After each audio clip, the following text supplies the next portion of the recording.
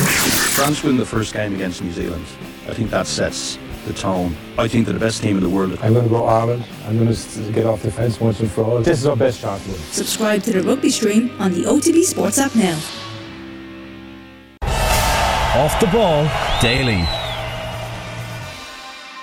And you're welcome to Off the Ball on News Talk. John Duggan sitting in for John Malloy today until 7. Thank you for tuning in. And what a day we have in store sports-wise. The All-Ireland Club Finals, Premier League Football, Champions Cup Rugby, Ashley and O'Reilly at Croke Park for the hurling and football deciders. We've got regular updates from HQ and all the reaction. Ballyhale Charmocks facing Dunloy in the hurling. Kilmacud Crokes taking on Glen of Derry in the football. We've got live and exclusive commentary of Munster's Heineken Champions Cup match against Toulouse. That kicks off in France at 3:15. Dave McIntyre and Fergus McFadden will provide the call on that one as Munster bid for a decent draw in the last 16. Then we'll change codes and pick up commentary of the Premier League showdown between Arsenal and Manchester United with Stephen Doyle and Kenny Cunningham. You can text us this afternoon on 53106 at a cost of 30 cents. You can also tweet us at Off the Ball.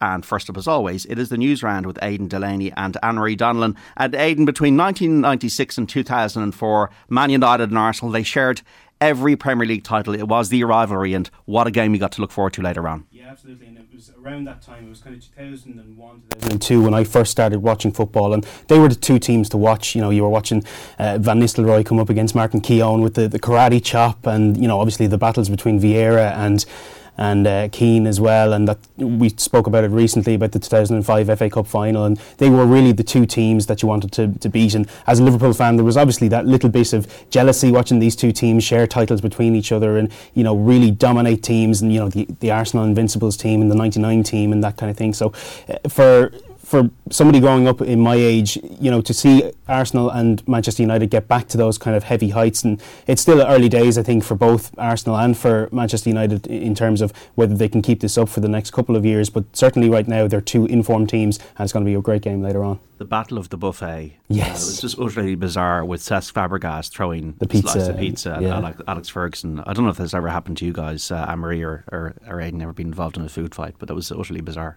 A pizza thrown at me? No, I haven't had that one yet, John. Yeah, today's game should be really good. It'll be interesting to see how United cope without Casemiro because he has been the main man, since he came in at the end of the summer there. And even not just the quality that he brings to that midfield, but just his presence. It's clear and obvious that players play better when they're alongside him, because if you see how Fred, for example, is playing alongside him, he's like a new man since Casemiro came in and since Eric Ten Hag came in. So it'll be really interesting to see how they cope without him. But yeah, it should be a really good game, hopefully. Bizarre, isn't it? Like, to think that we're back to Arsenal United days.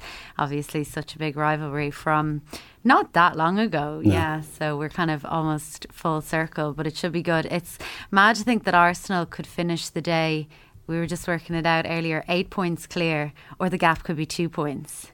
Yeah, because City play as Wolves, well. So it's interesting. So it could be a massive day in terms of the title race. If City were to drop points again and Arsenal go on and win that game, it could be a massive day that we look back on. Well, Fergie and Wenger were the two dominant characters, weren't they, in the whole thing? And Casemiro was not in the United team when they beat Arsenal in the reverse fixture back at Old Trafford earlier in the season, which Eric Ten Hag has pointed out. But yeah, this is going to be great. This will be great come 4:30, and we're going to start with football and the Premier League.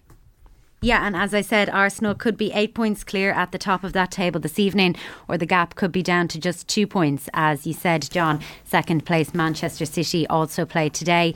The Gunners host United at 4:30 in the main game of the day. United are the only side to have beaten Arsenal so far this season.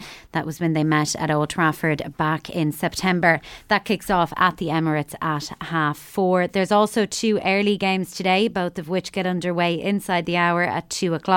Second place Manchester City welcome Wolves to the Etihad, and at that one is Peter Smith. A week ago, City trailed leaders Arsenal by 8 points. A deficit that could be down to just 2 come around 3:50pm, especially if City find the goal-scoring form displayed in their midweek comeback against Spurs. The art of finding the back of the net has deserted Wolves with only 12 Premier League goals scored this season, 10 less than Erling Haaland's personal tally. At the Etihad Stadium, it's Manchester City against Wolves. Elsewhere then, Leeds and Brentford is at Ellen Road, and here's Adam Diori. After beating Cardiff in the FA Cup, Leeds return to their relegation battle. Boss Jesse Marsh has been full of praise for his side's recent performances, but the cold hard truth is that the Whites haven't won a league game since Bonfire Night. Contrast that with Brentford, who've only lost one of their last 10 league games. Sat 2 points off the top 6, Bees boss Thomas Frank has tried to cool talks of qualifying for Europe, but another victory here would raise it again as a possibility. It's Leeds United versus Brentford at Ellen Road. Meanwhile, it is scoreless at half-time between Sunderland and Middlesbrough. That's at the Stadium of Light in the Championship. In the WSL, then, meanwhile, there was meant to be an early game, but Chelsea and Liverpool has had to be suspended. No clarification yet as to what has happened here. At 2 o'clock, Everton are due to take on West Ham. At the same time, Reading host Manchester United. And then this evening at 6:45, Brighton and Arsenal. Yeah, we also got action in Scotland today in the Scottish Cup, Hibernian and Hearts from 2 o'clock. Let's check in with Aisling O'Reilly at Croke Park ahead of the All-Ireland Club Finals. Aisling, good afternoon. Good afternoon, John. What are conditions like for the biggest day in the club calendar? Already heard a bit of noise there, Aisling. Yeah, there's a good atmosphere, John. You should have seen the traffic coming up the M1. I was coming from County Down. It was the whole way backed up outside Drumcondra. There was flags up on the bridges as you were coming along on the motorway, so you can really feel, you know, the anticipation for this game, obviously having the two Ulster clubs in it as well. And yeah, there's a good crowd in. There's a bit of slight breeze, but no rain as of yet, so hopefully it stays that way. And yeah, we're in for 2 cracking All-Ireland finals. Yeah, great day. Usually on Patrick's Day, they've moved it obviously now with the split season. Now we'll talk about the hurling in a moment, Aisling, but at 3:30 the football, Kilmacud Crokes of Dublin against Derry's Glen, Waddy Graham's. And for Crokes, such a painful defeat last year against Kilcoo, and I suppose they've been counting the day since then to return to the final. They really have, John. Yeah, I spoke with Robbie Brennan, the Kilmacud manager, after the All-Ireland semi-final, and he told me that his screensaver is Kilcoo of County Down. When they lifted that trophy last year here in that All-Ireland final, it was a last-minute goal after extra time that done it. And I think from then on, you know, they've really wanted to get back to this point, and here they are today. So it'll be interesting to see. It'll be very, very close between these two teams. You know, we don't know yet. Is Paul Mannion going to play a part? Will he, won't he? He has been back training for quite a number of weeks now, John. So I'd be very surprised if he doesn't feature in some way. I'm sure he'll probably be coming off the bench maybe in the second half, but I expect to see him. But I think the midfield battle here is the big one, John. You have Conor Glass, Emma Bradley, Ben Shovlin and Craig Diaz then of Kilmacud Crokes, and that's where this game, I think, will be won or lost. You know, they're a brilliant midfield partnership in both of those teams, so whoever wins the midfield, you know, well and truly could tell a lot about this game, but there is very, very little between them. Obviously, we know Glen going for their first All-Ireland, so yeah, there's a lot on the line. Kilmacud are seasoned, Aisling, but this is, as you say, a completely different experience for Glen, for their players, for their coaches, their management, and also the supporters, the whole community. They're all like, there must not be a sinner left in Glen today. Yeah, I was looking at some of the scenes last night and the night before, you know, in preparation, and the fans were out in the clubhouse, they're out on the pitch, and you know, they had a little bit of a do to get ready for coming up to Dublin to the All-Ireland final, and you can really see what it means to them. You know, it does mean everything, and since Mally O'Rourke came in there as their manager in 2020, you know, he's changed things around. They always had a good group of players, you know, winning the minor titles, but he really has pulled it all together in the last 2 years or so, and you're really seeing that now. And you know, last year they were tipped to maybe go the whole way. It was Kilcoo that knocked them out, and they got over Kilcoo in the Ulster final this year, and now they're looking at Kilmacud. You know, when I spoke to them, they would say, to get out of Derry we have to get over Schlockneal, to get out of Ulster we have to get over Kilcoo, and now to go on and win the All-Ireland you have to get over Kilmacud Crokes. So they're well up for the challenge, and they've been, you know, they've had massive challenges to get to this point, so that's something that's going to stick to them as well. 1:30 is the hurling final, Aisling, and when you think about Real Madrid and Man United of hurling club scene, you're thinking of Ballyhale Shamrocks, 8 All-Irelands, and they count TJ Reid, Colin Fennelly, Owen Cody among their ranks. They're hurting as well after last year. Obviously hot favourites. Yeah, really, really big favourites going into this game. I think if Dunloy are to have a big say in this game, they have to get a good start, John. You know, that's going to be so important, because they are coming up, as you said, against the all-time greats of the game, really, in the club championship, and they have the likes of TJ Reid. They do have a bit of a blow. Adrian Mullen is out. He has an injury that came off in the All-Ireland semi-final, and we have got confirmation he is out, and Niall Shorthall will come in to replace him. You see out on the pitch at the minute, that Adrian Mullen, he is just in his tracksuit, just sort of helping get the lads warmed up, but he's going to be out, so that's a massive blow. But look, they have strength and depth within the panel to be able to come on. But I wouldn't write off Tunloy. Look, they're a brilliant team. They've been here time and time again, and look, they're trying to get over the line today for the very first time. But some brilliant hurlers in there. So who knows, John? You just don't know in sport. You don't, Aisling, absolutely. Thanks for now. We'll hear from you throughout the afternoon from Croke Park from the club finals. Padraig Harrington, 51 years of age. This is a great story. Got it. Yeah, brilliant stuff. Yeah, he shot a 5 under par round of 67 in his final round of the Abu Dhabi Championship today, John, and that left him 16 under all round, 4th on the leaderboard and just 2 shots off winner Victor Perez. He finished up on 18 under the Frenchman, 1 clear of Min Woo Lee. Elsewhere then, in terms of the Irish perspective, Seamus Power finished up on 10 under par, and Shane Lowry, who was best of the Irish going into today, had a nightmare round, 4 over par round of 76, saw him finish up 9 under for the tournament, way back in a tie for 28th. I think he was 3rd earlier on this morning, so a nightmare day for Shane Lowry. But yeah, brilliant from Padraig Harrington. He shot 13 under par at the weekend. It's absolutely incredible. Like, we were thinking that, you know, the kind of success in the seniors tour last year was just kind of him kind of easing his way kind of out of the game of golf. But there was a brilliant interview on Golf Weekly actually, and I was trying to edit it down for the show here on a Sunday, and it was 2 hours I think with Padraig overall, and I had to try to get it down to, you know, just under an hour, and there was bits in it where I can't take that out and I can't take that out and Jesus, that's brilliant, and I need to keep this in. It was probably the toughest part of my Sunday that day, was just trying to get Padraig Harrington down to an hour, because he's just so intelligent. He looks at the game a different way, and you know, it's certainly starting to prove on the golf course now as well. He's still doing it. Yeah, obviously players are fitter now and conditions are better and clubs are better, but 51 years of age, it's something else. And like, it's not beyond the realms of possibility he could win another major, like an Open Championship or something like that. Padraig Harrington, I think he's the greatest we've ever had. And the club finals, just because we were listening to Aisling there, your club is what? Salt Hill? Salt Hill, yeah. And you won the All-Ireland? Back in 2006. Yeah. Yeah. Was it Galls of Antrim they beat in the final? Kilmacud they beat in the semi-final. You at the final?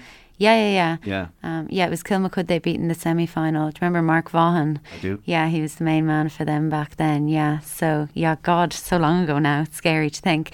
But the finals day last year was a really bizarre day at Croke Park. You could arguably say the two better sides lost in Ballyhale and Kilmacud, and it was so crazy. The hurling was obviously the last minute goal, and I remember I text somebody, because I was at the games, I text somebody saying that would only happen in hurling, and then the exact same thing happened in the football. It was so bizarre. But yeah, probably in my opinion anyways, the two better sides last year lost on the day with those last gasp goals in both games. So it's interesting that they're both back in the final now, and both the hot favourites to win as well. So you'd imagine perhaps it will be kind of a bit of a setting things straight for them. What's your club? Castletown would be my club, so we've never actually reached this stage in my lifetime, but we will have a representative. The Andy Merrigan Cup is named after a club man of ours who unfortunately passed away at quite a young age, so at least Andy will be remembered on the day. So it's there is still a Castletown influence on the final. Is it a hurling or a football club? It'll be more of a football club, but there is a hurling element to it, the Lee Mellows side of the club. So it's you know, current county champions actually in Wexford, and they actually won the county championship the day after my wedding, and I was trying to think maybe I'll sneak out and try to get down to Wexford Park, but I decided to stick with the old wife there. So yeah. No, you did the right thing. Yeah. Leona Maguire, by the way, in the golf 16th ahead of her final round of the LPGA's Tournament of Champions. She'll tee off from 3 under just after 2:15 in Florida. Brooke Henderson's got a 3-stroke advantage over the chasing pack on 14 under par. Rugby wise, we got commentary of Munster and Toulouse folks from 3:15, and they're into the last 16, Anne-Marie. Yes. That Champions Cup. That's after results went their way yesterday, so they know going into today's game that they're already through to the knockout stages. Ulster are all so through to the next round. They come out on top of a 22-11 win over Sale in Belfast last night, with Clermont Auvergne losing to the Stormers. An Ulster victory was enough to book them a last 16 spot. Here's head coach Dan McFarland after the game. The lads fronted up, and they've over the last number of weeks they've put in a huge amount of effort, and things haven't gone our way and on a number of occasions. But we all talked about a special performance in front of our home crowd tonight, and that's our first chance to play at home in the Champions Cup. And as per usual, it was absolutely banging tonight. It was electric here. The noise from the crowd was incredible, and when we needed it in that last sort of 15-20 minutes, they were so loud, and the guys did the job. I think, look, we put in an 80-minute performance, didn't we?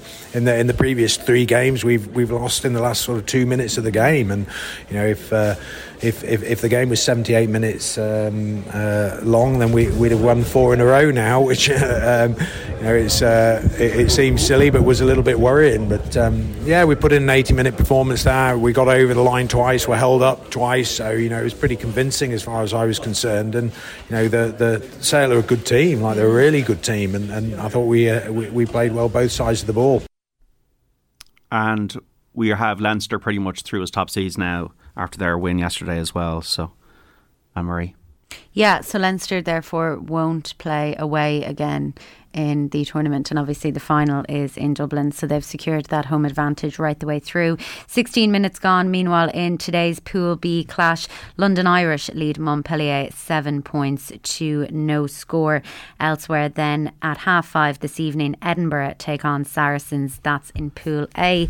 Tallaght sprinter Rashid Adeleke set another Irish record last night, representing University of Texas in Albuquerque in the Dr. MLK Invitational. She ran the indoor 200 metres in a winning time of 22.52 seconds, and that's the fastest 200 metre time in the world so far this year. Where's the ceiling for Rashid Adeleke? She's going to be a superstar. Yeah, she's brilliant. Tennis-wise, what's happened at the Australian Open today? Yeah, more shocks at the Australian Open overnight. Men's world number 7 seed Felix Auger-Aliassime was beaten by unseeded Jiri Lehachka, and he'll face Stefanos Tsitsipas now in the quarterfinals. That's after he won a 5-set battle against Yannick Sinner in Melbourne, and that came after a massive shock in the women's draw. Iga Swiatek was knocked out in straight sets by Elena Rybakina, and 7 seed Coco Gauff is also out after losing to Jelena Ostapenko. All of the finalists from last year's Australian Open are already gone. Now I know Ash Barty obviously retired, and in the men's Nadal was hurt, wasn't he? Yeah, and Djokovic didn't play last year, but all of the finalists are already gone. Coco Gauff's a surprise. I thought she was looking well set.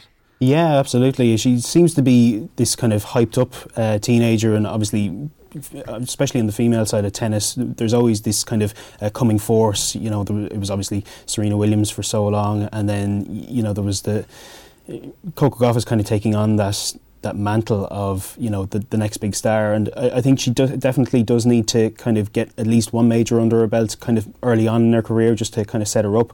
She might just have these kind of setbacks every so often, and it's another one today, so I definitely think that she's definitely one to keep an eye on. Bit of racing today as well, Anne-Marie?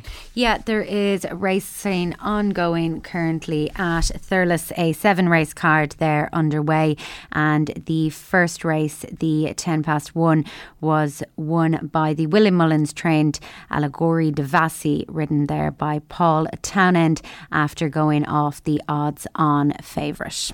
Okay, how do we see Arsenal and United going in later on, Aidan? I definitely think that this is the watermark for Arsenal now. I know obviously they still have big games coming up against Chelsea, and there's kind of a run of Chelsea, City and Newcastle I think in April for them, so that's obviously going to be a testing time. But I think if you get a win today against a resurgent Man United side, and they'll come up against City in the Cup very shortly as well, but I think today if you manage to get that victory, it's just such a confidence boost. It's such a kind of shot in the arm. It's something you can turn back to when you are at dark times, when you're kind of a goal down at half time later on in the season, and say, listen, we came up against probably the informed side at the minute in Man United. So I think if Arsenal can just manage to even eke out a win, a 1-0 victory, they'll take anything today. And I think that might be I've said it for the last couple of weeks that Arsenal are going to win the league. And I think this will definitely kind of rubber stamp it today if they manage to go 8 points clear. How do you see it going? Yeah, I said if they could get 6 points out of the 3 games with Tottenham, Newcastle and United, they'd win the league, and they already have 4. So if they were to get 3 today, 7 points out of arguably their toughest window, I think, if they win today, they're going to win the league. France win the first game against New Zealand. I think that sets the tone. I think they're the best team in the world. I'm going to go Ireland. I'm going to get off the fence once and for all. This is our best chance. Subscribe to the rugby stream on the OTB Sports app now.